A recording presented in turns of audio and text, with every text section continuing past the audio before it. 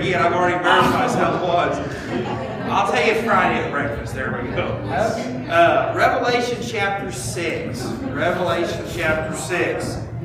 Also, I want to answer the two questions from last week. If you remember, there were two questions asked that I said I would look at and get back.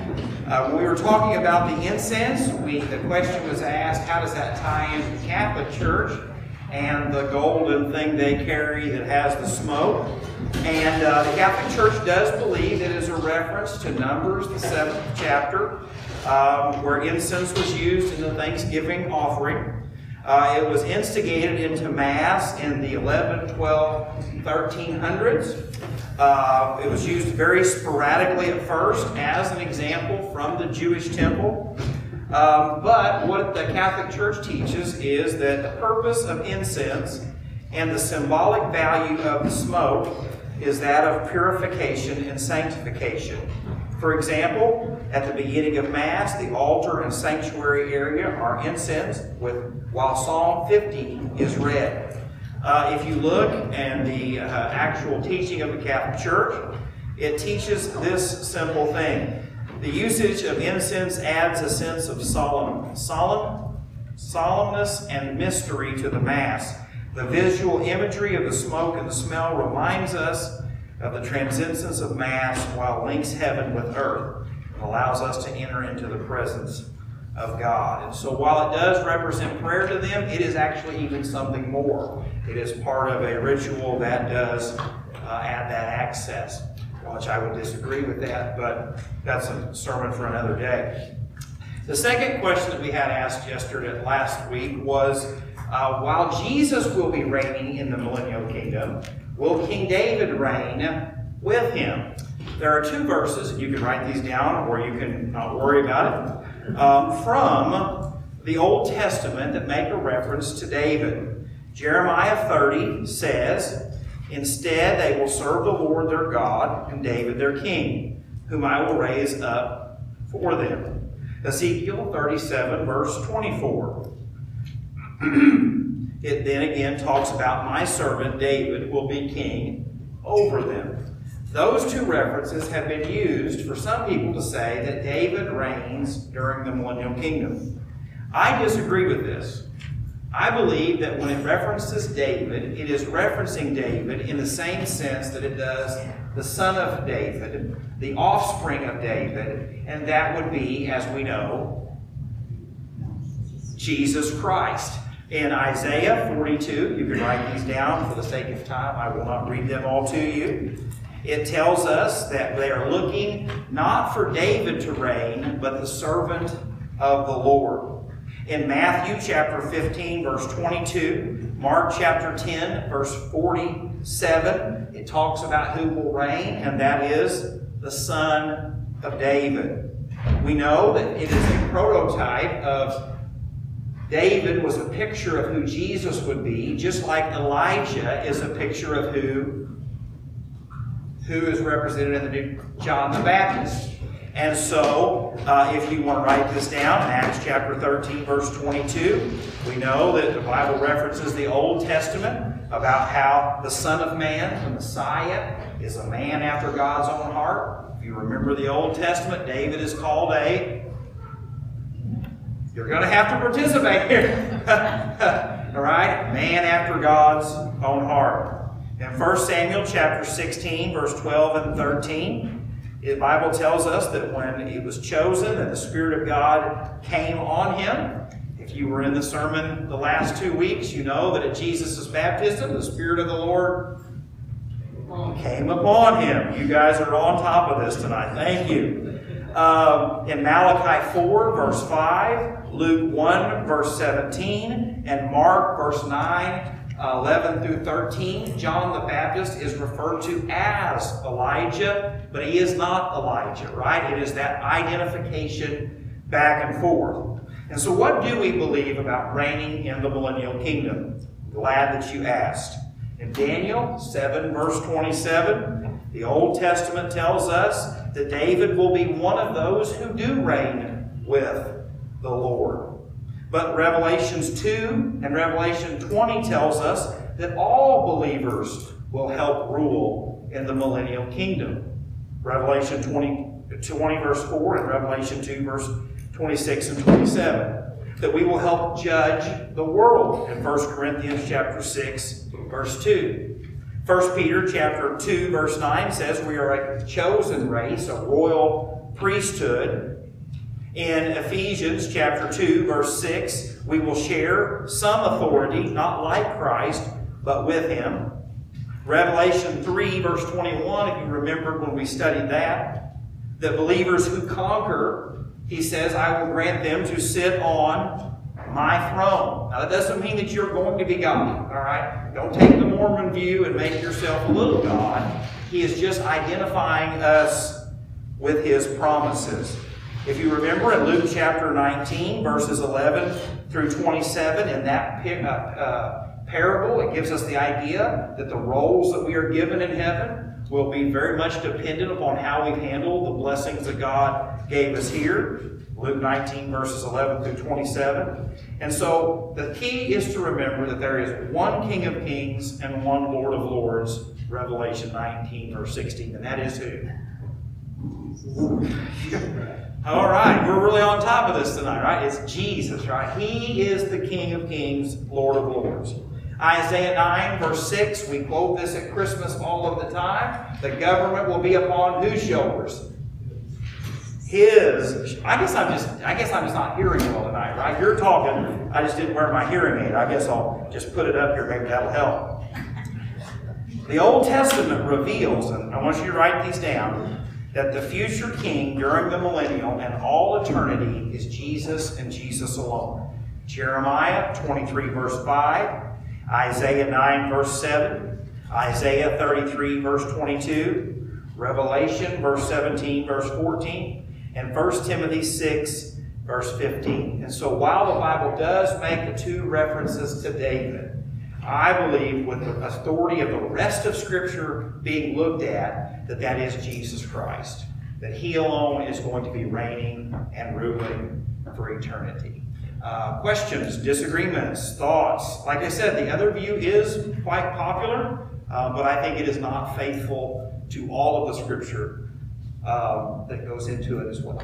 So, I know that's a lot of Scripture, but you don't want me to read all those for the sake of time. So, but if you would like that list, I can give that to you at any time. No other questions? Super. All right, Revelation chapter 6. If you remember last week as we looked at chapter 5, we began to see the Lamb took the scroll. And He's going to be breaking the seals as God begins to reclaim everything that has went wrong. And if you look on the back of your notes, there are 2 pages, front, back, and then one more. That's a place for notes, and the answers are on the back. And so if you don't catch them, there you go. In verses 1 and 2 of Revelation chapter 6, we're going to read these and we'll pray. We see a false peace. A false peace. Now I saw the Lamb open one of the seals, and I heard one of the 4 living creatures saying with a voice like thunder, "Come and see, and look, behold, a white horse, and he who sat on it had a bow, and a crown was given to him. And he went out conquering and to conquer." I want to spend a little bit of time here tonight because this is where it's going to matter what you believe. I believe that the rapture happens before the tribulation period. And so when this begins to happen, the Christians, God's people, the church, have been taken to heaven. 1 Corinthians 15, 1 Thessalonians chapter 4. You can read both books and read it for yourself. And because the Bible tells us that the one who restrains sin, which is the Holy Spirit, will be taken away, then the lawless one has the freedom to work. All right? I believe that is how these things begin to unfold. Because even in our country, as screwed up as it is, as wicked as it has become, many of the states that have overwhelming majority of Christians living in it do not govern and view the world the same way as the liberal pukes in our state, right? If you go to Texas or you go to here, they are run exactly the same, right? No. If you go to Florida and California, they are run the same. No, because there are an influence of conservative and liberal people in both states. So what we see from the world around us is that God's people can have an influence. Sometimes it feels very little in a state like ours, but it's possible. And so just think of what little morality is left that we fight for. Imagine if all Christians were gone in the sanctity of human life. Imagine if all Christians were gone in the biblical definition of marriage. Imagine what would happen if there were no Christians talking about which bathroom you should use. All right, just imagine how quickly things would go. And in verses 1 and 2, we see here an individual who comes on a white horse.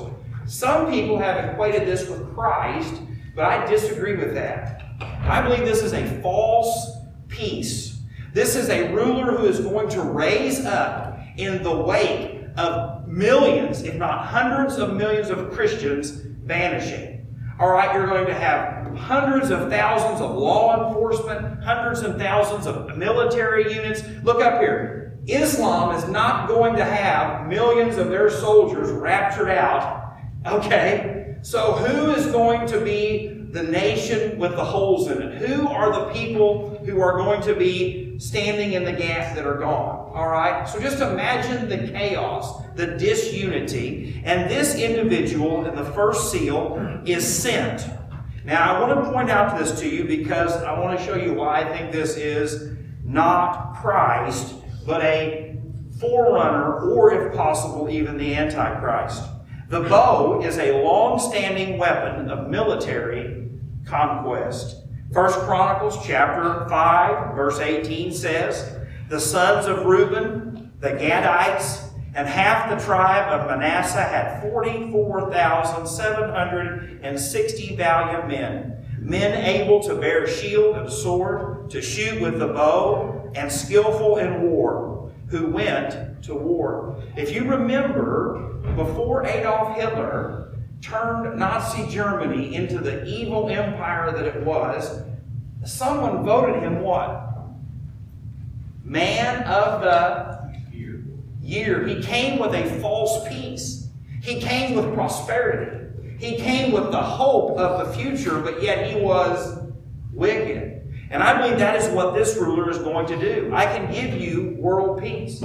I believe that world peace will also involve a religious melting, right? Where interfaith, where Jew and Muslim and will have to worship together. In Psalms 18, verse 34, though, in regards to this individual, "He takes my hands to make war, so that my armies can bend a bow of bronze." And so we saw this individual will be a military leader. We also see an example of this in Zechariah chapter 6, verses 1 through 3. "Then I turned and raised my eyes and looked, and behold, 4 chariots were coming from between 2 mountains. And the mountains were mountains of bronze. With the first chariot were red horses, and the second chariot black horses, and the third chariot white horses, and with the fourth chariot dappled horses with strong steeds." And so we see this picture of the horse, of the bow, of the military conquest, and this promise of peace. But don't miss this. Isaiah 48, verse 22.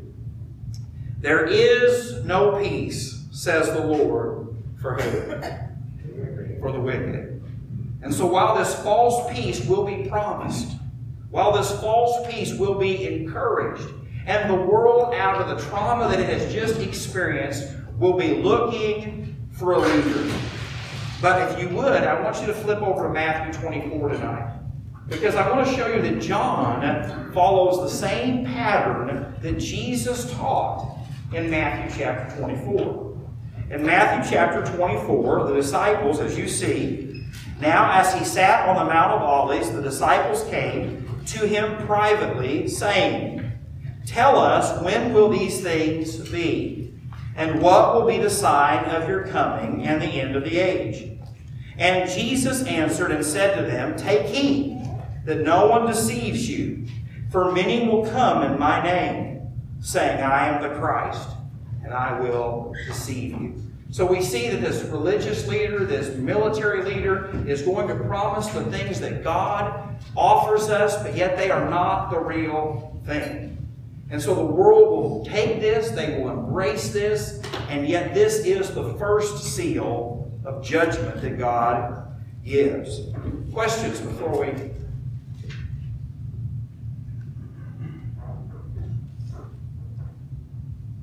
All right, the second seal. Like I said, you'll have to speak up, no hearing aid. In verse 3, we see peace being taken away. Starting in verse 3, when he opened the second seal, I heard the second living creature say, Come and see. Another horse, fiery red, went out, and it was granted to the one who sat on it to take peace from the earth, and that people should kill one another. And there was given to him a great sword. So this time of great peace will then be followed by a time of great violence, great anger, great murder. And if you look here in Matthew chapter 24, because that's my main focus tonight, is show you that the teaching is consistent. In Matthew chapter 24, after Jesus has told them that there will be many who will come, it says, And you will hear of wars and rumors of war. See that you are not troubled, for all these things must come to pass. But the end is not yet. For nation will rise against nation, and kingdom against kingdom. So God sends this false peace. God then allows this individual to come to take that false peace and turn it into violence, murder, war, and destruction. And so each one of these seals, as they are unleashed, it is God's unfolding plan. Okay? What throws a lot of people off is when we get after the sixth seal, then in chapter 7, you begin to read of the seal of Israel, you begin to read of all of that, and then in chapter 8 is the seventh seal. And so what we'll try to do is look at the timeline as we go through this, because then you see the eighth seal, and we begin to see the trumpets. And so what happens is, as the book of Revelation transpires, we see things begin to pick up. All right, so when you get to the seventh seal, it is really beginning to move quicker. Things are moving closer and closer to the end. But that's not all of them. That's the second seal. The third seal, which is lifted in verses 5 and 6, says, we see a great famine. A great famine starts when he opened the third seal. I heard the third living creature say, Come and see. So I looked, and behold, a black horse. And he who sat on it had a pair of scales in his hand. And I heard a voice in the midst of the four living creatures saying, A quart of wheat for a denarius, and 3 quarts of barley for a denarius, and do not harm the oil and the wine. Now this is important because I want you to notice something that happened in the first one, in verse 1, in the second one, in verse 3, in the third one, verse 5, the same statement, come and see. Come and see. There are a lot of different opinions on this, but I think the one that is faithful to the Scripture is once again for us, the reader, to know that what John has saw is not made up. It's not John's intervention. It's not John's invention. This is what God is going to do. And he wants John to see it, to know it, and to communicate it. Why? That we might understand. That we might know. That we know that God has everything under control. Now, if you look back in Matthew, again, verse 24, the second part of that, after Jesus just says about the false Christs, about the wars, that there will be famines. pestilence. So Jesus' timeline is lining up with John's timeline. He is wanting us to know how this will unfold. If you're reading that there and you look at the specific references to a denarius and to the 3 quarts of barley, what my Bible says is this. The apparent description of famine conditions here would naturally follow the state of war portrayed in verses 2 and 4. If you know anything about the conflict in Ukraine, Ukraine is called the breadbasket, right? The amount of wheat, the amount of crops that are grown there is substantial. If you know anything about what is going on there, Russia has specifically allowed them at different times to ship those things through their blockade under the oversight of different militaries. Because why? The impact that that food has. But a quart of wheat or barley would have been, at this time, most likely enough food for a person for one day. And a denarian or denarian was a day's wage for the average worker. So a day's wage, and all you can buy is food. We're not talking rent, we're not talking utilities, we're not talking gas, we're not... A day's wage for enough food to stay alive. That is the condition that it says is going to come. And Jesus says the same thing. Other questions? That's for one person. One person. So if you've got a family. Yeah. I would all work all week for one meal a person. Yeah. For the whole week. So on the Matthew 24 there, I might just go over the thing in here, but when he's talking, because he's talking to the disciples, when he's talking to that. So if he's telling them that he's saying, let no one deceive you, saying you a lot, like talking specifically to them, if the rapture would be before all of this, why is he saying you? Yeah. So there are 2 theories. So if you believe the rapture happens before, you still have to believe that there are going to be people saved in the tribulation period. The Jewish evangelist, as you can read in chapter 8. If you believe in a mid-tribulation point of the rapture, where you go through the first 3.5 years, then he is talking to the church as well. So either one of those can be applied depending on if it is believers that are saved after the rapture in that 7-year period, or if it is the church that stays through the first 3.5 years.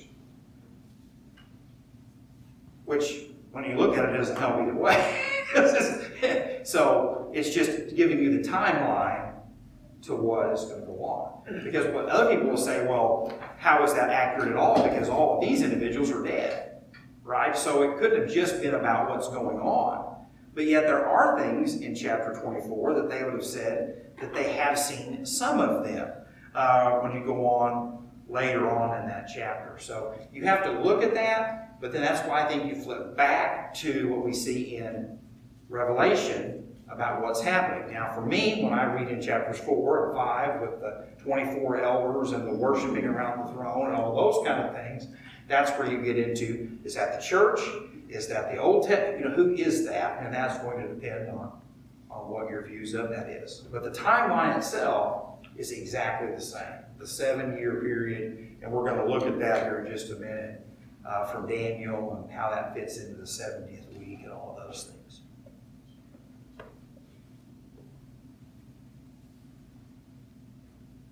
All right, we're just marching right along. In verses 7 and 8, it goes on. We see death and destruction in every way. When he opened the 4th seal, I heard the voice of the 4th living creature saying, "Come and see." So I looked, and behold, a pale horse, and the name of him who sat on it was Death, and Hades followed with him. And power was given to them over 1/4 of the earth to kill with the sword, with hunger, with death, and by the beast of the earth. If you flip back to Matthew 24, after it talks about famines and pestilence and earthquakes in various places. All of these are the beginning of sorrows. And this idea of earthquakes would be a great cataclysmic cause of death.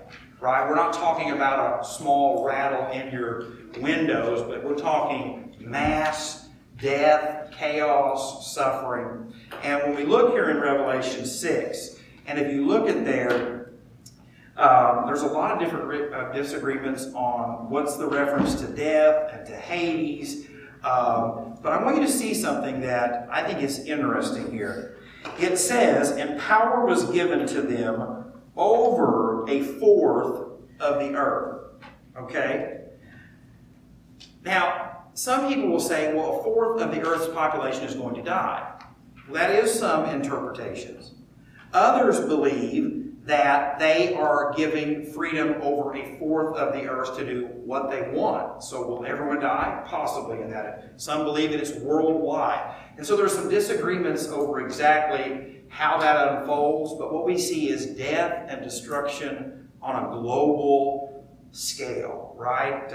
If at that time, I don't know how long it'll be, if there's 10 million people, 1/4 of the earth, is it population? Is it land mass? I believe it's population just because we're talking about death, and death affects people, others do not. So it can, whatever makes you happy. So, but we just see this continually unfolding of what's going on. And so, I would just call into your attention there that this is kind of where that 3.5-year period of the first part of the tribulation is going on. Chapter 5 is kind of the turning point, really. And we're going to look at that when we look here in just a second back into the book of Daniel. So I think a conservative approach is that this is somewhere in the middle of that 7-year period. Others would say, no, this is all a birth pain. It's not the start of the 7-year period.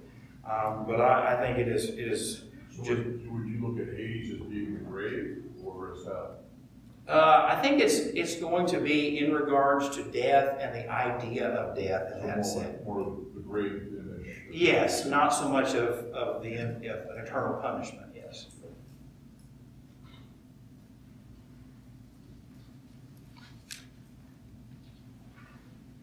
All right, this fifth seal, and this one's a little different because we don't see the death and destruction, but it's a response of the cries of the martyrs. And so if you look there in the fifth seal, verses 9 through 11, when he opened the fifth seal, I saw under the altar of the souls of those who had been slain for the word of God and for the testimony which they held. And they cried with a loud voice, saying, How long, O Lord, holy and true, until you judge and avenge our blood on those who dwell on the earth? Then a white robe was given to each of them, and it was said to them that they should rest a little while longer until both the number of their fellow servants and brethren who would be killed as they were was completed. And so you see here that there are a couple different thoughts. These could be the entire reference to those who have been killed for their Christian faith. It could be those who have been killed in the first 3.5-year period of the tribulation. And so there's a lot of different people. But the key to this is what is going on here. God is hearing the crying of their voice. And what that is a reference to is their petitions.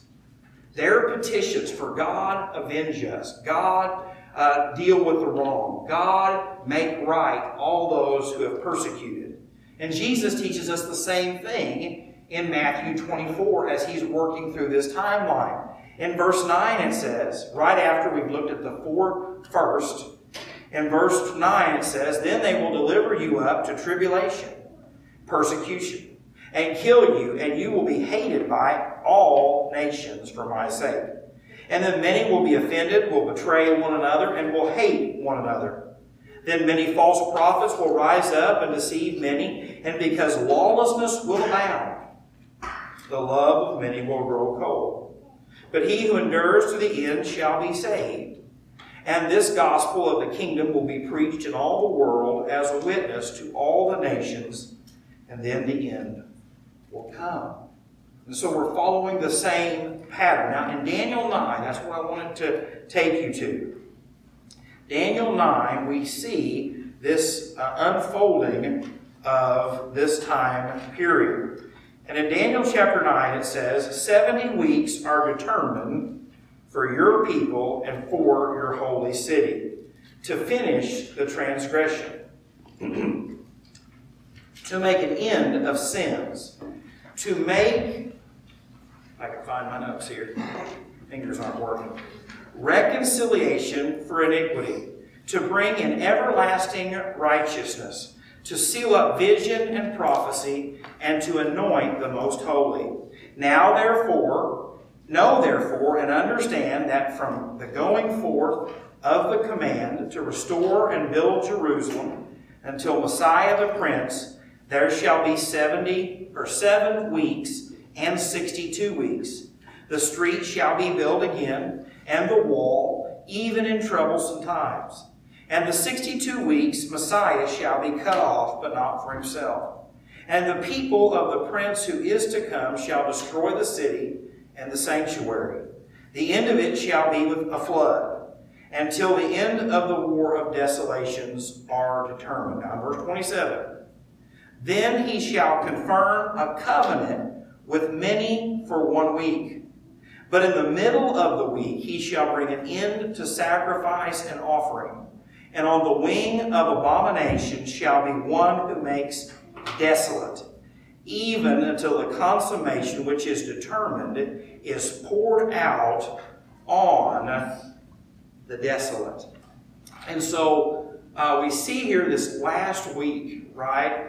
This last week, most commentators view as a reference to the tribulation period. The Antichrist, the religious leaders of the day make this covenant, but yet at the 3.5-year point, break this covenant. They go from allowing the Jews to be back in Jerusalem, allowing the Jews to have the temple rebuilt, allowing the Jews to practice their religious beliefs, will then turn on them. Now, if you want verses for that, there are a lot of them. All right? Daniel 9, verses 24 through 27.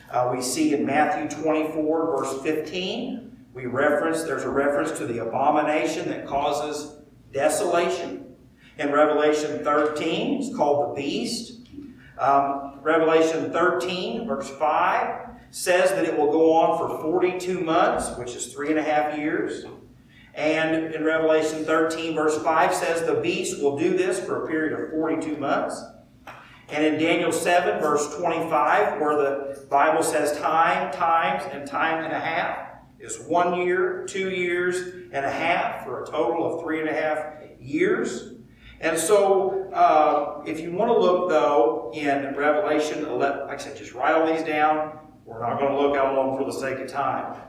Verses 2 and 3, which speaks of 1,262 days, 42 months. Daniel 12, verses 11 and 12, speaks of 1,290 days and 1,335 days.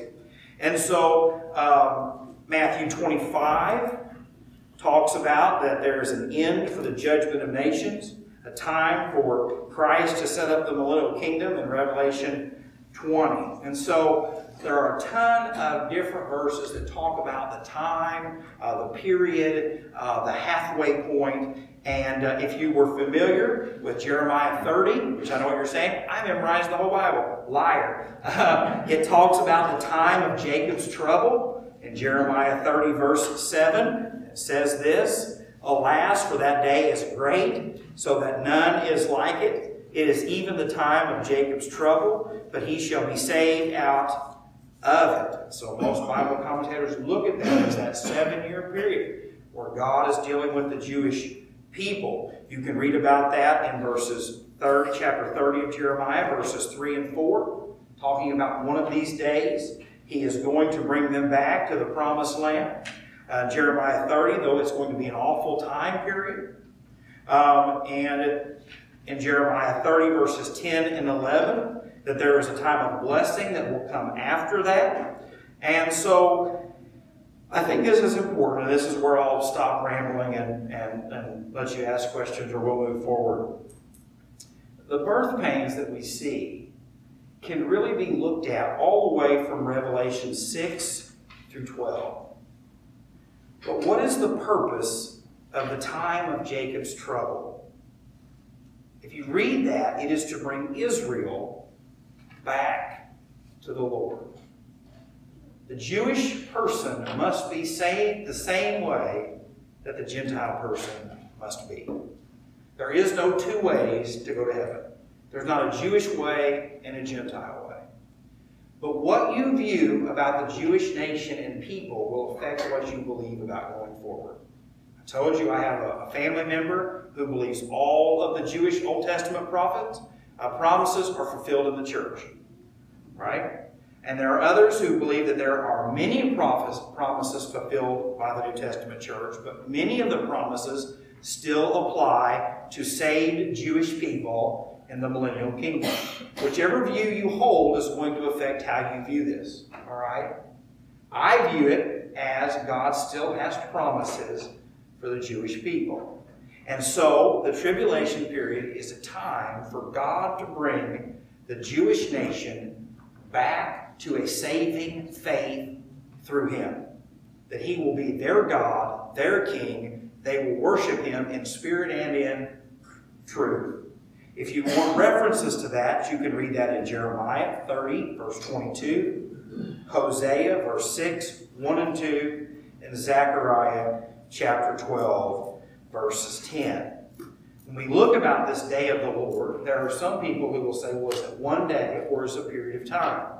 If you look in Joel chapter 2, if you look in Isaiah chapter 11, you see that this is going to be poured out over a season of time.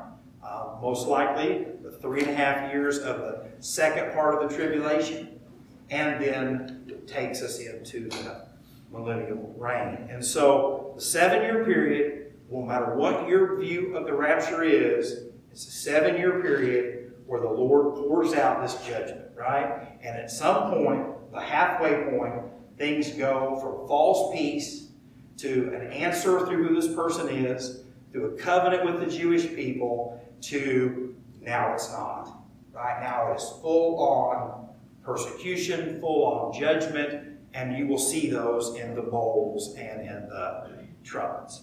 Questions, discussions. I know that was a lot of verses, and I can give those to you at any time down the road. This fifth seal here, what event is tied to the fifth seal? Because I really don't see an event here. So there isn't. Did he just not tell us about the event? Was he not looking at that event? I believe that when the seal is opened, it is him listening and seeing what has gone on to his people. There is no action associated with this other than he is listening to his people. So, which is encouraging, I think, because we've seen death, destruction, famine, false peace, and it's easy to say, well, where is God in all of this? But right here in the middle of this, we see, though, that He has numbered them, that He has everything under control, and He is taking notice of it. So yes, there is no judgment. So perhaps maybe the event is the reward for the workers, the road. Yeah. I mean, I guess that could be, but I'm reading over and over. No, you're good. An event here. So some people, like myself, would say when the church is raptured, you get a glorified body. That's what it says. And what they have got, those who have killed in the tribulation, do not have a glorified body yet. They will get a glorified body when the Lord sets up the millennial kingdom. But that is also one reason, because there are going to be saved people when the Lord returns to destroy His enemies. I believe that you're not going to see people stop being saved at the 3.5-year period. And so that is why some would say they are being rewarded now Others would say, well, this is all of the saved people receiving a reward for the persecution and suffering that they've went through. Like I said, I hold to these are the individuals that have been killed in that 3.5-year period, and they are being rewarded for coming to Christ and enduring, like it says there, until the end. So, but yes, there is no judgment involved with the sixth seal, or the fifth seal, excuse me. The sixth seal is yes. It's like it's turned into overdrive. Because what we see here is, as bad as it all has seemed in the first 3.5 years, it is nothing compared to the sixth seal. The sixth seal, what we see here is, and I'm going to have to find my notes because I don't remember what the answers are without them either. All right? Poured out. All right. Where are we at again? Yeah, 12. I looked when he opened the sixth seal, and behold, there was a great earthquake, and the sun became black as sackcloth of hair, and the moon became like blood, and the stars of heaven fell out of the earth, as a fig tree drops its late figs when it is shaken by a mighty wind. Then the sky receded as a scroll when it is rolled up, and every mountain and island was moved out of its place. And the kings of the earth, the great men, the rich men and commanders, the mighty men, every slave, every free man, hid themselves in the caves and in the rocks of the mountains, and said to the mountains and rocks, fall on us, and hide us from the face of him who sits on the throne, and from the wrath of the Lamb. For the great day of wrath has come, and who is able to stand? If you flip back over to Matthew chapter 25 for the last time, and if you have your notes there in front of you, since there are mine. But before you do that, I want you to see in Luke chapter 21. And there will be signs in the sun, and the moon, and in the stars, and on the earth distress of nations, with perplexity, the sea and the waves roaring, men's hearts failing them from fear, and the expectation of those things which are coming on the earth.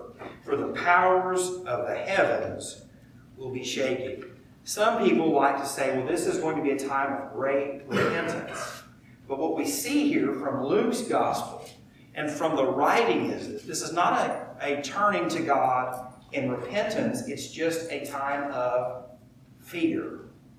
There is a difference being afraid of something and turning to the Lord. What we see here is, in verse 26 of Luke's Gospel, men's hearts failing them from fear and the expectation of those things which are coming on the earth. And so this great judgment begins to unfold. And the details of that judgment are given there, but we're going to see in chapter 7, right, the seal of Israel. Because when you flip over to Revelation chapter 8 in your Bible with me, in verse 1 it says, when he opened the seventh seal. Right? So this sixth seal is a period of time.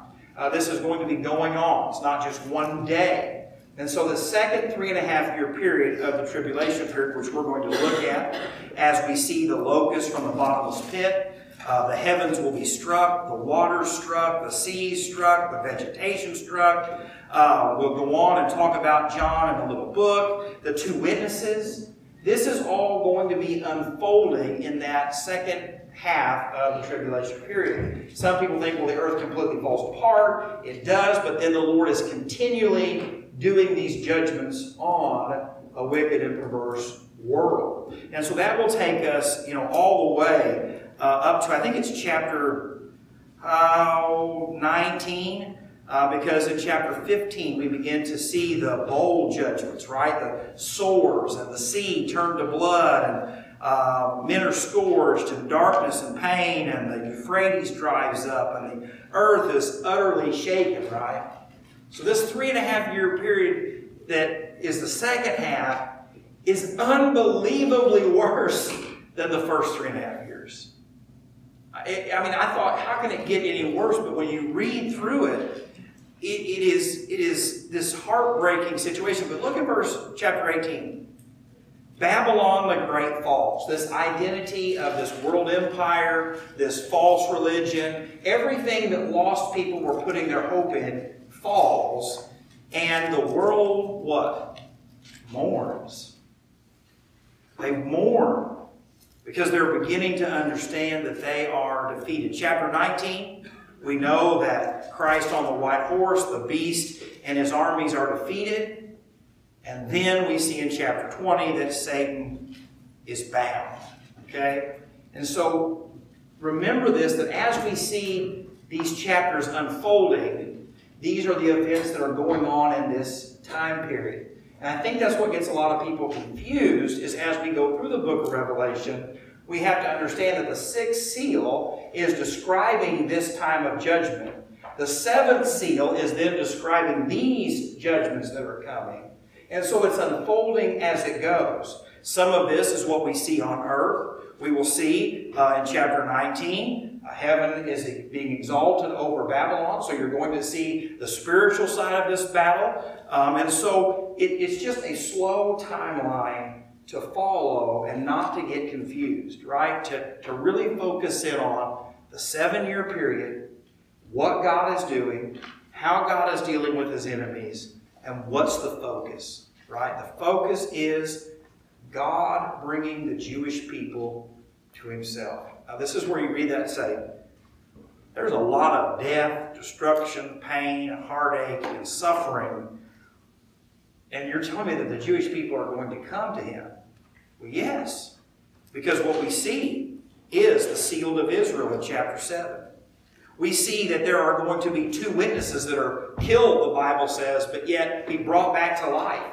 There's even a part where an angel is flying through the sky declaring the gospel of who the Lord Jesus is. So even though there is going to be great death and heartache and pain and suffering and judgment, there is going to be great salvation. And you read that and you look and you think, boy, couldn't this have been accomplished much easier? Have you read the Old Testament? The Bible says that God does not take pleasure in the death of the wicked. And so while we look at this as a book of judgment, of correction, a book of heartache, it's really God redeeming the Jewish people back to himself. Now, for those that are not Jewish, those that are not going to believe, it's terrible. But for those who are being saved, it's the power of the gospel. And it's no different from the same message that we have. That if you believe in the Lord Jesus Christ, you will be saved. Heaven will be your eternal home. But if you reject Jesus Christ as the Lord and Savior of your life, you will spend eternity away from him. Friends, what this judgment on earth looks like is still not as bad as what the lake of fire is going to be like. You know how I know that? Because if this was as bad as it would get, the Lord wouldn't take the Antichrist, the beast, and throw them in where? The lake of fire. So don't listen when people say, well, it's hell on earth, it doesn't get any worse. No, I don't care what you suffer through. It is nothing like what the second death is going to be like. And so we should remind ourselves of that. The Lord is at work. The Lord is redeeming. The Lord is correcting. The Lord is working. That's why the Bible says that today is the day of salvation. Don't put off today.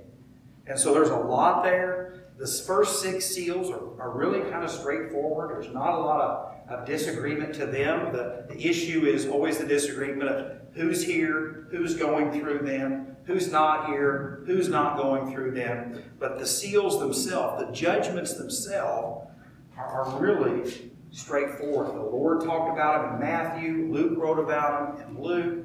And so it's just a time of correction, a time of judgment, but never forget. Because some people say, well, God's cruel and God's mean and God's vindictive. But never forget what he says. Never forget what he says about the wicked, not taking pleasure in the death of the wicked in Ezekiel 33, Ezekiel 18. He is long-suffering. So always be reminded of that the Lord has given and given and given and given. But what he said there in verse 6, who would be killed as they were completed. Now God says it's time. So, questions, thoughts? Like I said, we're still not into all the really juicy stuff yet, but we're going as fast as I can go.